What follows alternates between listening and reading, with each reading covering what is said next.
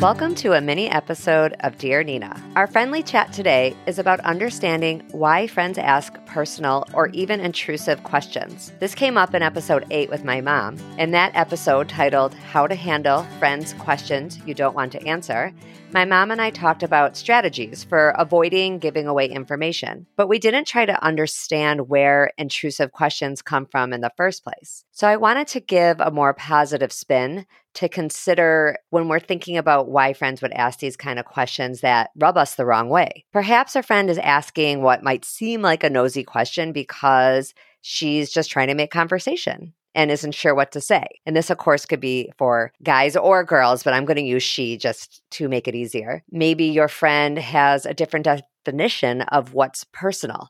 Not everybody has the same idea of what is a personal question. Maybe your friend has a totally different understanding of how intimate you're willing to be because perhaps she's misunderstood the friendship in the first place, or because maybe you have shared personal things in the past.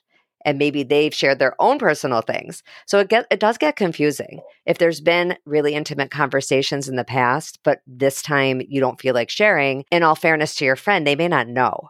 And of course, you have every right to keep information to yourself. That's really what episode 8 was all about.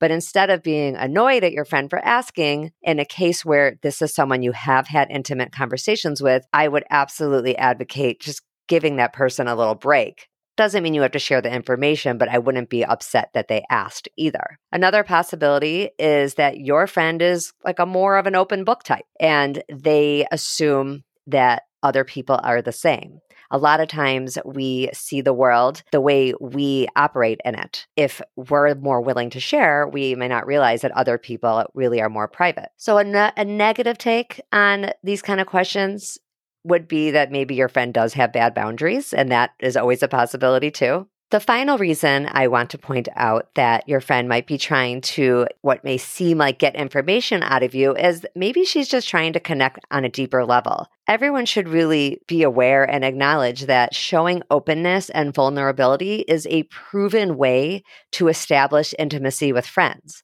and to make friends and to keep close friends. So it isn't bananas for someone to ask personal questions sometimes. And in episode 8, we might have implied that it's always wrong to ask questions that are personal, and that's just not true.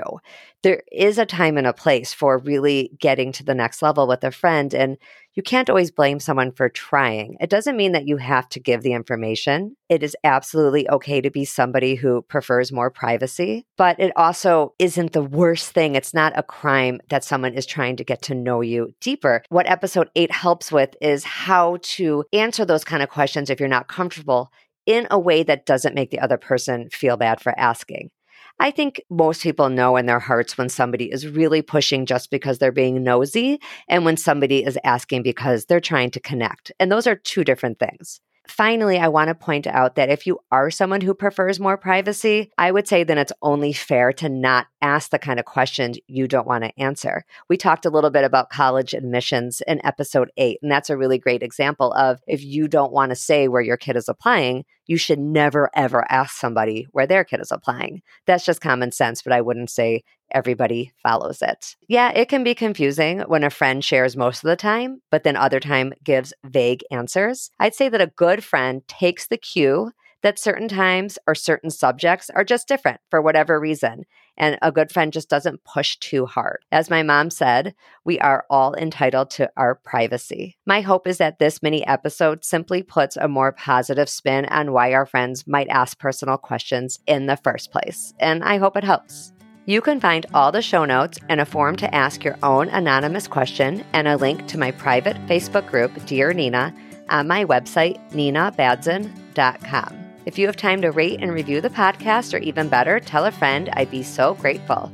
And come back next week because when our friendships are going well, we're happier all around. I'm here to help.